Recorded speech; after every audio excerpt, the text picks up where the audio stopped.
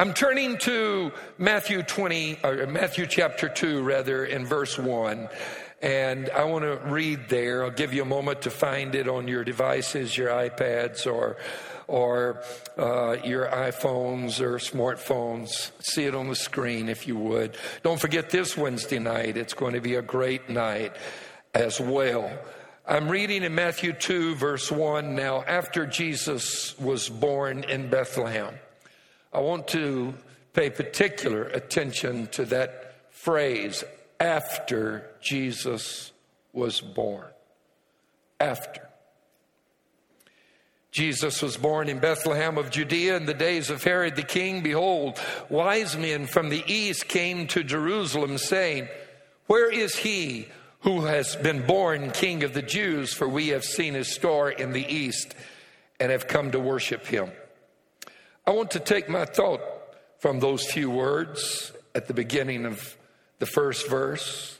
Again, they read this way, after Jesus was born.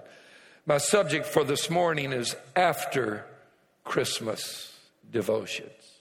After Christmas devotions. Father, I ask that you would meet with us now.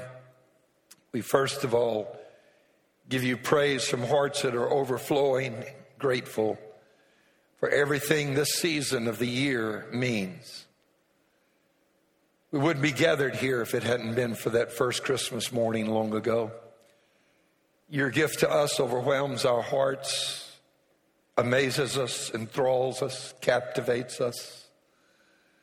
Would you speak to us now from your word and give us revelatory insight? That is, do with these scriptures what you did with the scripture to the two disciples on the road to Emmaus. Make them come alive so that our hearts burn within us. Let me hide behind the cross that they see only you, and we ask that you would be glorified in Jesus' name. And everybody shouted and said, amen. After Christmas devotion. I don't mean a after Christmas devotion. I mean a state of mind and attitude after Christmas of devotion. Christmas has come and gone, hasn't it? For another year. Christmas is now behind us. We've had the Christmas program. I've preached my Christmas message for the year, both on Christmas Eve. I'm already looking to New Year. Both on Christmas Eve and Christmas Day. We've worshiped together both times. I want to thank you for coming. The crowds were fantastic. We started a new culture here some years ago.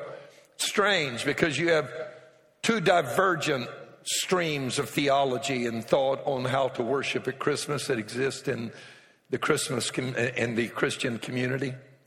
You have the Orthodox community that, people don't worship the Lord every week regularly. They don't necessarily feel the need to. Many people do not. And yet, on the major religious holidays, everybody goes to church that's a part of the Orthodox Christian community.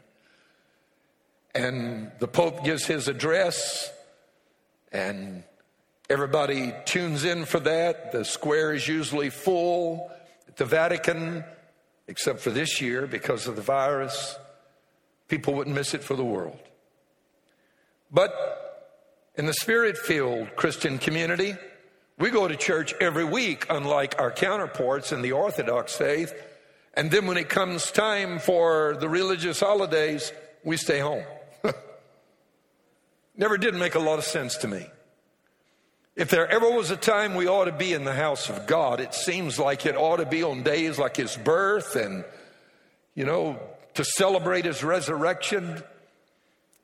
And so we've tried to change the culture insofar as Christmas is concerned.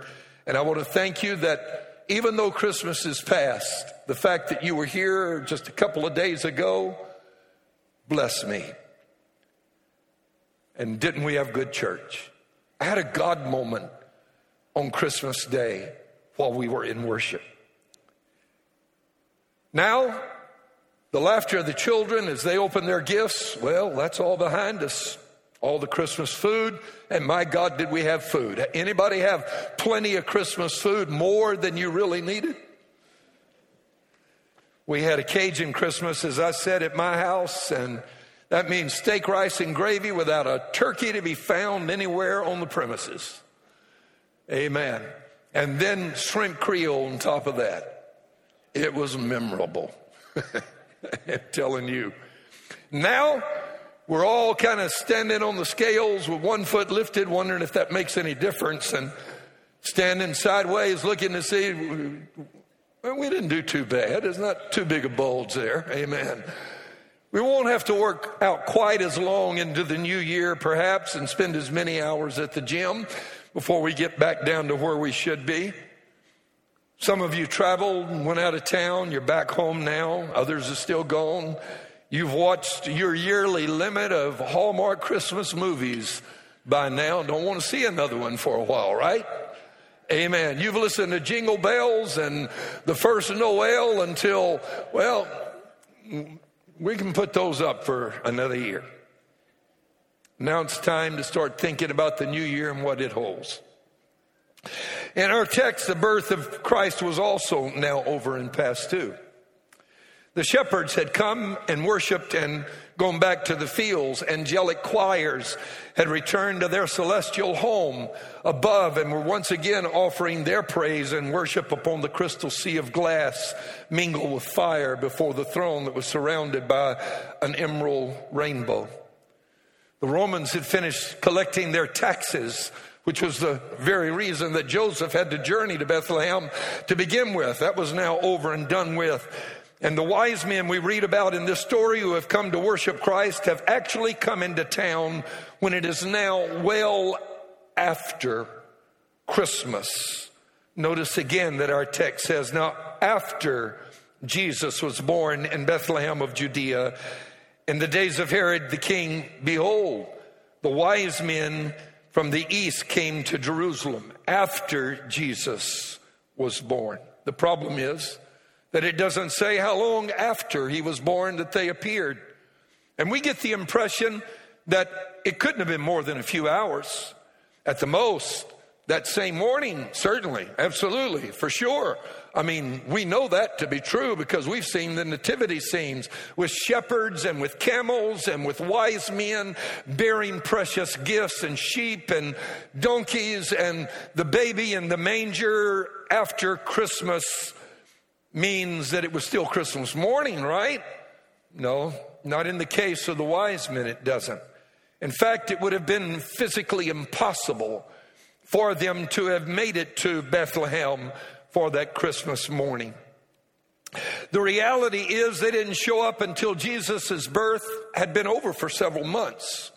Babylon, the distant city from which they had traveled, was nearly 900 miles away to the east, and they didn't have United Airlines, KLM, American, or Air France to get on and fly for 2 to 2.5 hours and then get there. They didn't have the luxury of that. There were no paved roads. They had to travel by camelback across the harsh and inhospitable terrain of an arid desert where there was little water and there were wandering bands of robbers and cutthroats waiting to catch people like them in their journey.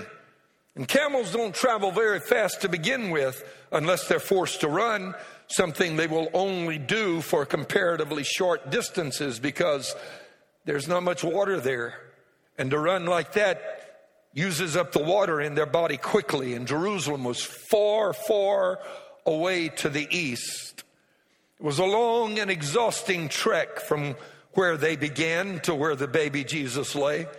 And by the time they arrived in Jerusalem, Christ was no longer lying in a manger like you see depicted in all of the nativity scenes. In fact, verse 11 tells us in this same chapter that when they did find Jesus, they found him being brought up by Joseph, his foster father, and Mary, his mother, as a baby in their own house. And that means that Joseph, the foster father of Jesus, had secured a home for his baby to stay in and his bride. And they were raising the baby there And Joseph had found more suitable accommodations for them than the stable. King Herod welcomed the wise men because they went there first following the star, brought them to the major city in Palestine, which was Jerusalem. Did you notice that just a week ago tomorrow now, it will make 7 days tomorrow evening, that there was a rare planetary conjunction of Saturn and Jupiter? Did you get out of the city far enough to see it? Only happens about once every few hundred years. The one that happened this past Monday night, and that particular alignment only occurs once every 800 years or so. You won't live long enough to see the next one. And they believe that that was the star of Bethlehem that appeared in a really rare triple planetary conjunction all those years ago. And each time it did, they could follow it because they were astronomers, and it moved progressively to the east until finally it stopped, or seemed to, right over Bethlehem. And they went to the major city there, and they made an appointment to see King Herod, because you don't just walk in and see the king just because you showed up in town, right? And they told him what they were there for. And he pretended, sly fox that he was, to be interested, and said, "Oh, that's fascinating. Go find him, and when you discover where he's at, bring me word, and I too will go worship him." But he really intended to assassinate the baby because he viewed him as a potential rival to his throne. The wise men were warned by God in a dream about the evil intentions of King Herod. And so they chose a different route from which to return to Babylon. And King Herod became so angry upon having his ruse exposed that he had every male child in Bethlehem up to the age of 2 years killed, to be certain that he got rid of this thorn in his side, this potential political rival named King of the Jews, whoever that was. And that means that Jesus had grown enough that he was no longer a little baby. Herod had all male children 2 years of age and under killed for a reason. It meant the baby was growing by this time. We don't quite know how old he might have been, but he wasn't the little baby in the manger that everybody thinks was there when the wise men showed up. Whatever the noise, whatever the uproar, the shakeup, or the disturbance that the birth of Jesus had caused to happen that morning, with angels appearing and choirs singing and shepherds abandoning their flocks and running into town like their cloaks were on fire, that was all over now. And everything had settled back down to normal on the surface. That is to say, folk had gone back to work, kids had gone back to school, so to speak. Life was back to life as normal in that little town. And even the owner of the inn, who had no room for the heavily pregnant young expectant mother those months ago, was getting over his embarrassment at what had happened. He hadn't meant to be insensitive. I mean, how was he to know she was going to give birth that very night? Had he known, he would have given up his bed in his room for them rather than have to live with all of the stares from the community. Like, how could you do that? Put a pregnant woman in a stable to give birth? And he's just like, guys, I didn't know she was that close. And he's glad that it's now months behind him. All of this means that by the time the wise men got to Bethlehem, the first Christmas is now not just past, it's back there in the rearview mirror ways. Folks were doing the normal thing again. And now, months later, 3 wise men on camelback show up seeking the baby Jesus to worship him. They had come to offer to him their devotions. And that's what I mean when I say that they came to give him after Christmas devotions.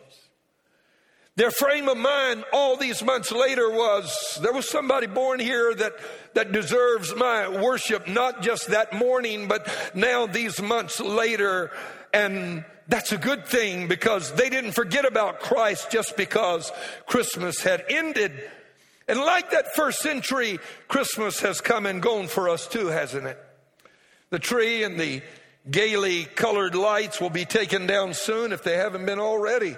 And the boxes that toys and gifts came in and the bright wrapping paper, all that's been put out by the side of the road now, waiting to be picked up and carried away. And one sure sign that Christmas is over, you're already dreading to go to the mailbox. Because you know there's going to be a little package in the mailbox, a little envelope. It's going to have Mr. Visa's name on it. And you're not wanting to see that one get there. Amen. We have worshiped together. We have expressed our gratitude for the birth of Christ. We've sung together. We've come to church together.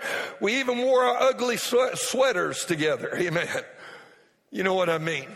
The one that you dare not pull out unless it's Christmas. And you've wished everybody a Merry Christmas and it's over. These three wise men teach us that just because the event is over, there's still something that needs to come next. Some things we can learn from them. What do we learn from the wise men? The first thing that we learn is simply this, that God deserves our worship at other times too, not just on Christmas morning. The wise men came after all the others had already come and gone. And they didn't say, well, we're late.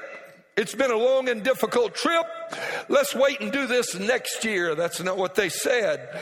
Some folks are good to attend. They're always good to attend the special holiday services. But did you know God actually is here the other 50 weeks of the year too? Outside of Christmas and Easter. This passage tells us that our devotion to Christ should be an ongoing thing. We know it took a while for them to get there because when Nehemiah and the Jewish people in captivity left Babylon, same city, after the captivity had ended to travel back to Jerusalem, the same 900 miles. It took them 4 months to make that trip. 4 months. That means that the wonder of worship and devotion wasn't forgotten just because Christmas had ended when the wise men came to town. From these three wise men, we learn not only that God deserves our worship every day, even after Christmas, but we also learn what is the basis for our worship. And that is this. Worship should always be predicated upon the value of what is being worshiped. It's the intrinsic worth of what we worship that sets a standard for how much worship it deserves to be given. It shouldn't be determined by how we feel. Worship is not something you do because you feel like it. I think I feel like going to church today, so I go. I don't feel like going, so I won't. That's not worship. Worship should never be predicated upon human feelings. It is always predicated upon the value of the object that we are coming to worship. Amen. Neither should worship be predicated or based upon how good God has been or not been to us. Amen. That's not worship. That's thanksgiving. Christ actually deserves both, doesn't he? He deserves both. Has God been good to anybody in this building today? Has anybody made it through things you shouldn't have made it through? Oh, I want to ask you, have you survived when you didn't know if you would survive? Has God seen you through things you didn't know His grace could carry you through? Has the goodness of God been with you every step of the way? Have you made it when you didn't know if you would make it? Did you lose a job but you're still here? Did you get sick but you're still here? Did somebody in your family get sick but you're still here? Did you lose a loved one and you didn't think you could survive their loss, but you're still here, aren't you? Because you learned something about the grace of God in troubling and difficult and challenging times. You see, that's why if there's anybody, I just got to say this, let me digress for a moment, is if there's somebody here that God's been good to you and you know it and you feel like you want to say it, would you stand to your feet and could you shout it out at the top of your voice? God, I thank you. You've been good to me. You've been better to me than I deserve. You've been better to me than I've been to myself. Woo! Can somebody praise him in the house today? Hallelujah to the Lamb. Hallelujah. My heart is overwhelmed. I'm sorry, I'm not done yet. I just got to say thank you some more. Thank you, thank you, thank you, thank you. Hallelujah. You may be seated, but you see, that's Thanksgiving. And God deserves our thanksgiving and our worship.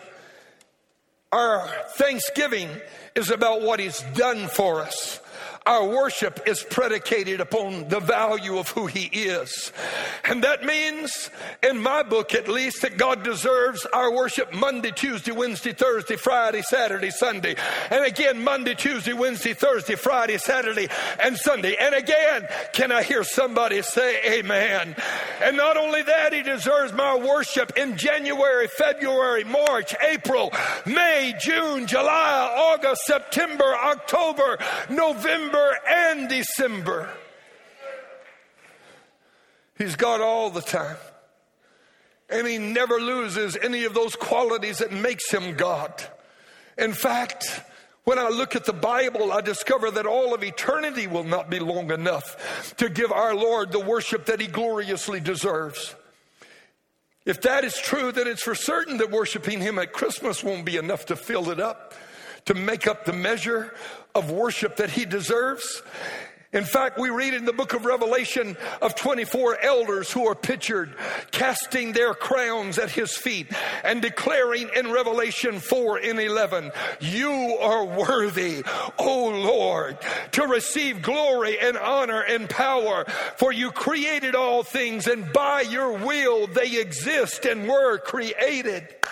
That's the 4 and 20 elders. But that's not enough, because we read on in the very next chapter that the angels have been worshiping him since eternity past. God only knows how long that has been. And that is not enough either.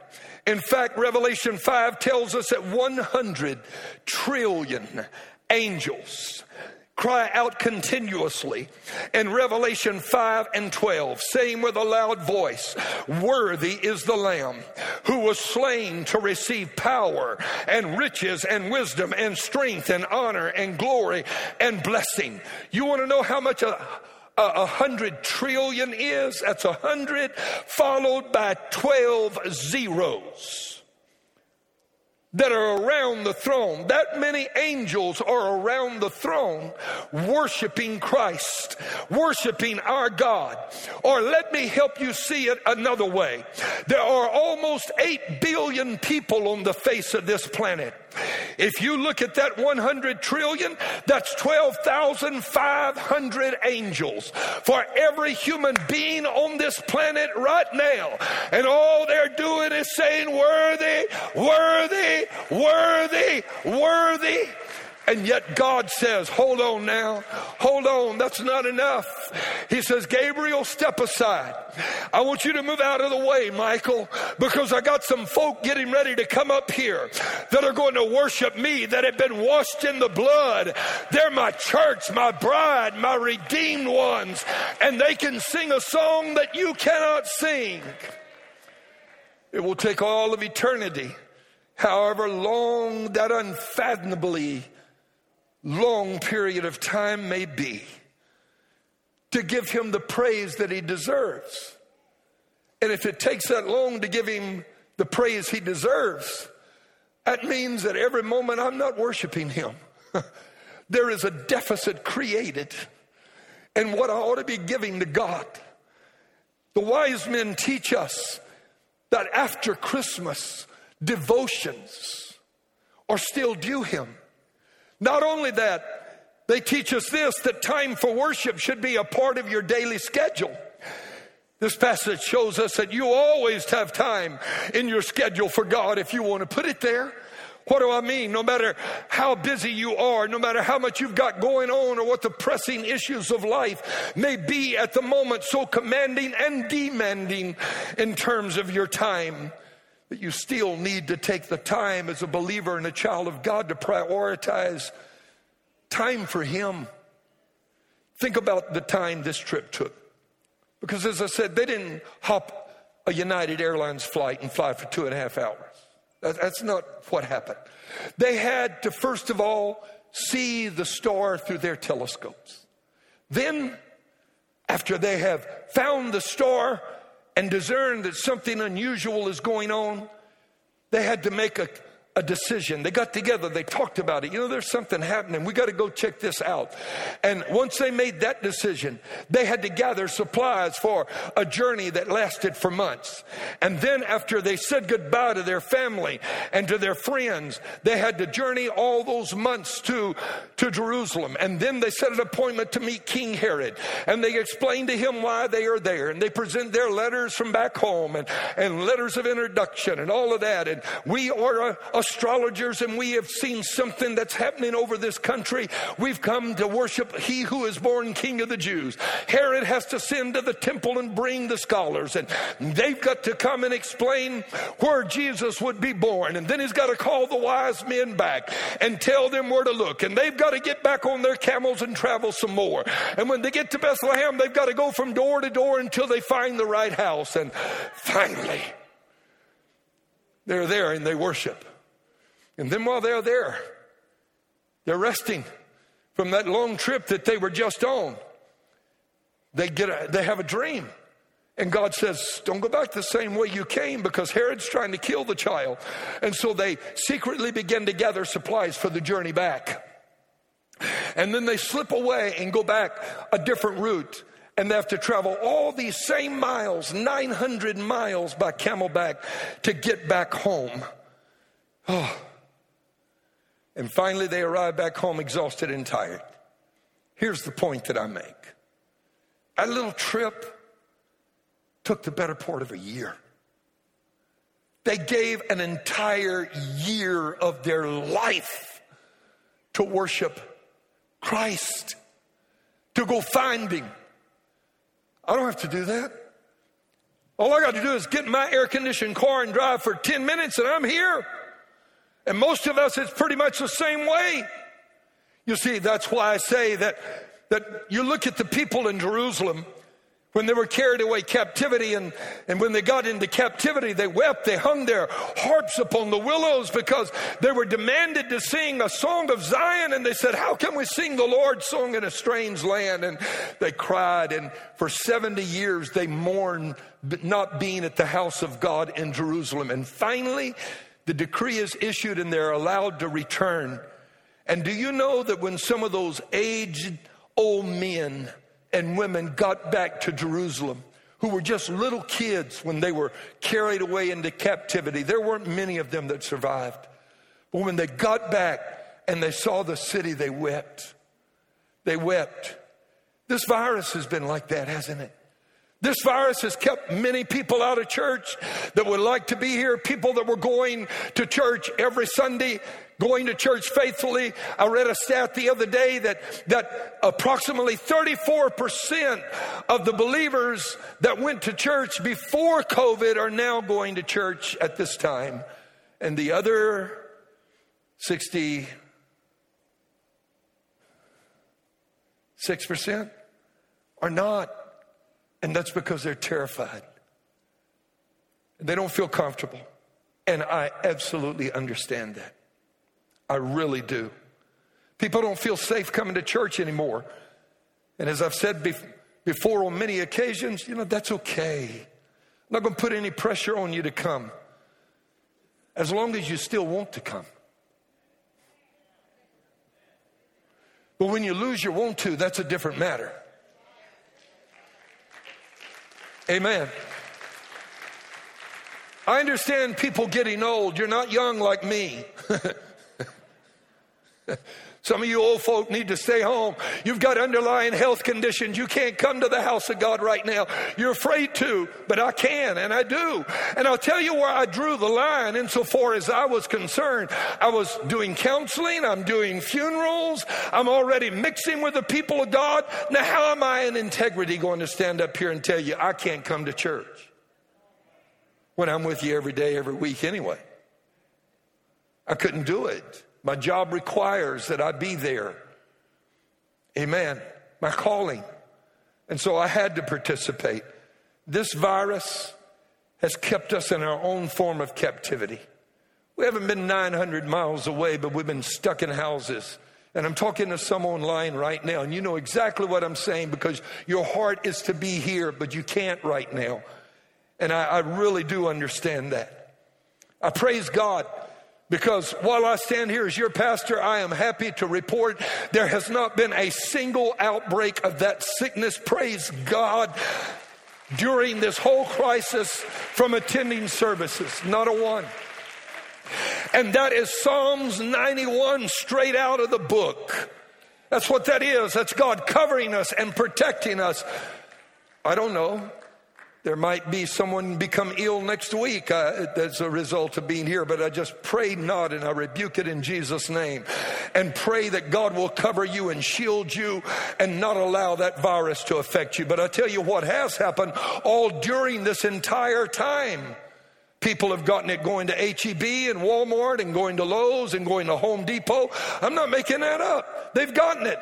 They've gotten it on the job. How do I know? Because we are praying for them. I've even conducted, as I said, some of the funerals. And so they're getting it somewhere.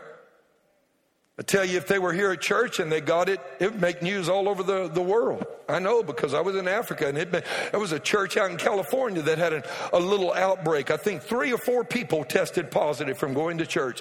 It made the news. Don't go to church. But you never hear about an outbreak in aisle 14 at Walmart, do you?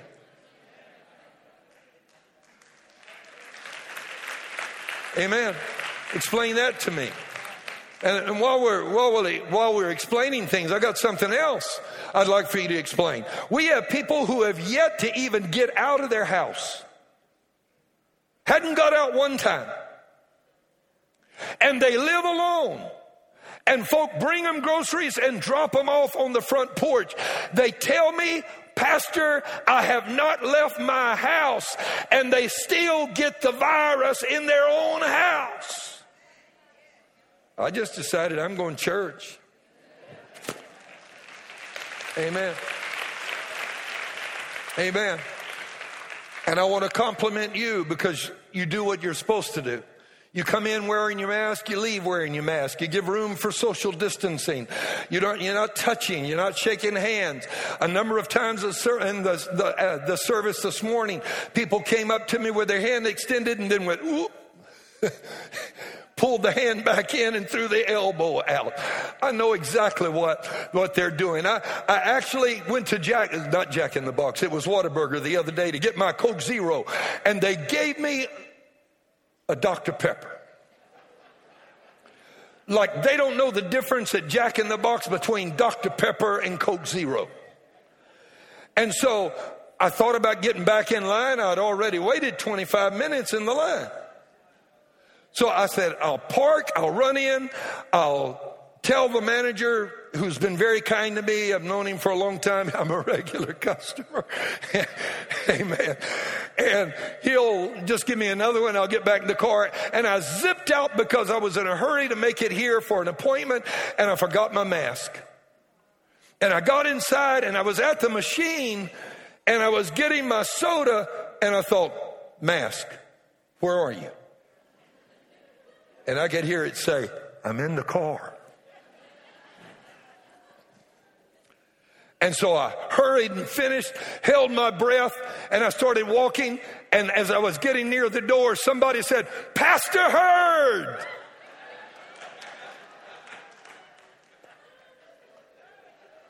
And I froze. It was some of our young men. There were a whole bunch of them. And I said, guys, forgive me. I forgot my mask. It's in the car. I was busted. I figure if I can go get me a Coke Zero, I can come to church. But, and let me say this, because I want you to hear me clearly. If you're watching this at home, if you can't come, it's okay. I don't want you to get sick. I'm not saying everything I said to make you feel bad. This is where I'm coming from. While you're home, there needs to be a desire in your heart to be in the house of God. You should be like David. I was glad when they said unto me, let us go back to the house of the Lord, when you are able to get back. Don't lose your want to, because when you lose your desire to be in the house of God, that's when you get in trouble. And you know that's happening in Christianity right now, right? You do know that. That there are people that are becoming detached from the congregation that has nurtured them during the years. I hear pastors talking about it constantly. I see the statistics on it. Don't lose your desire to come worship. The three wise men teach us that. Christmas may be over, but he still deserves our worship. Amen.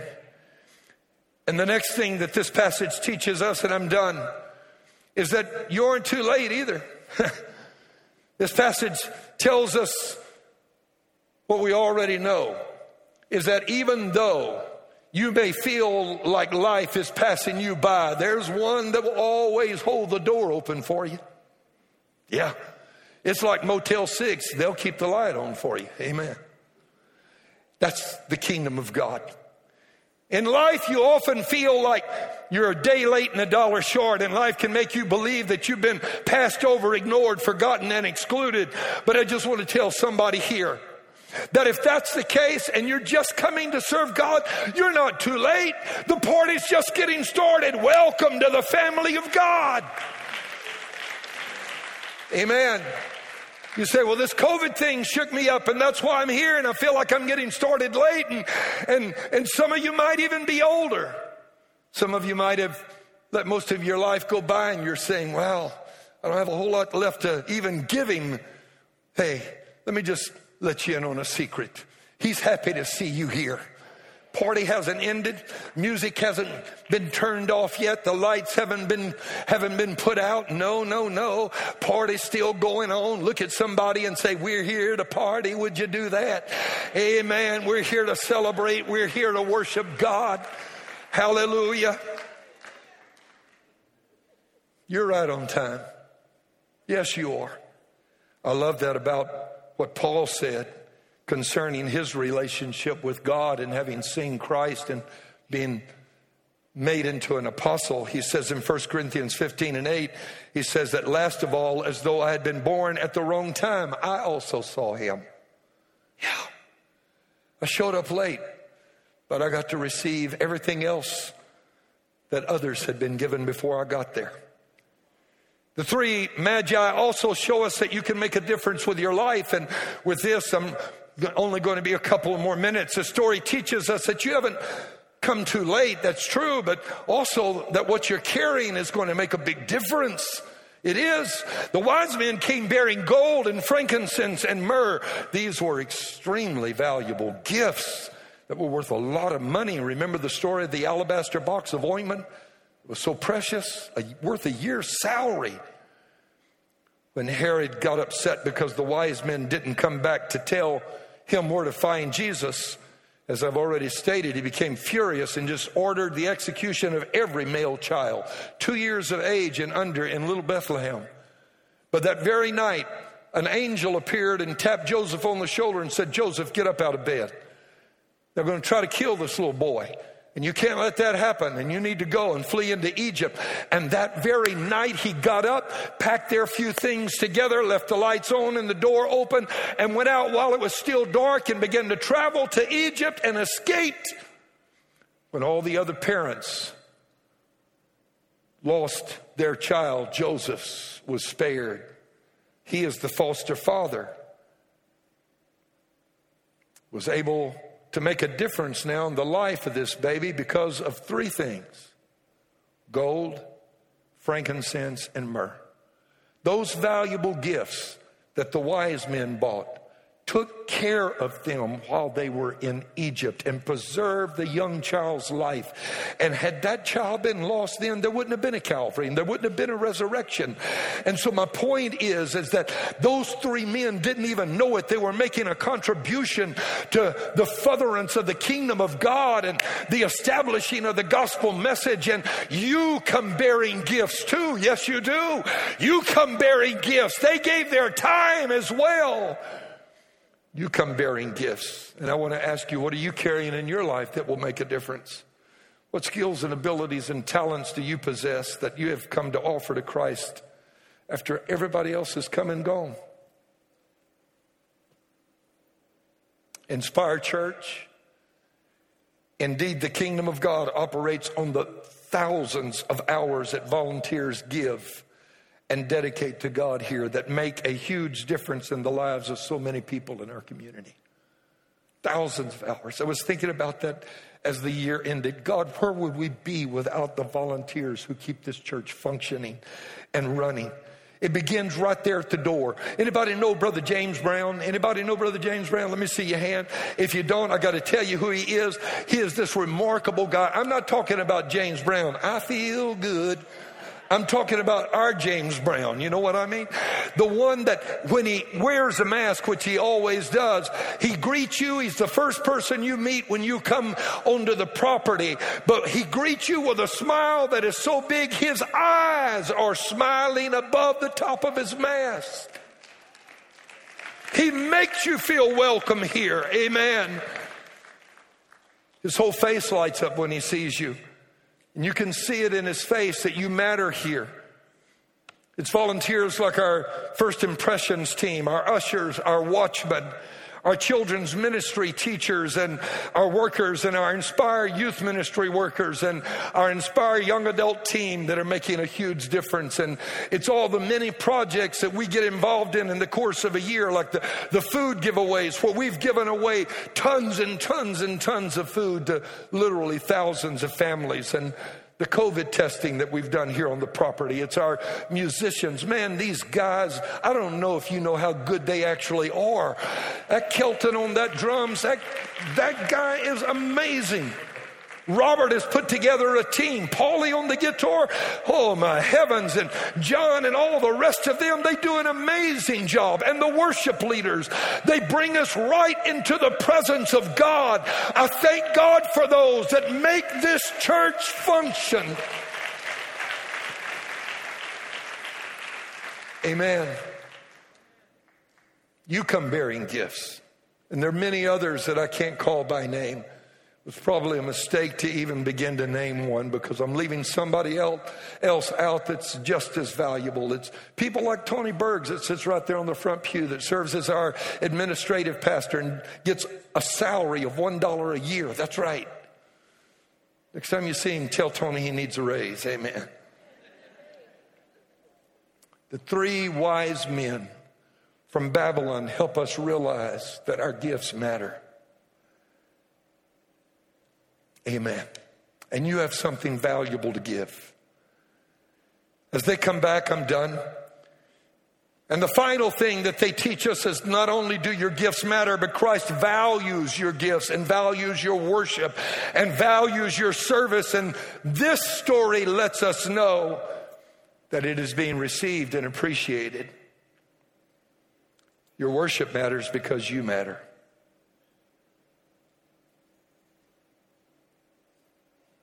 You matter. You matter to God.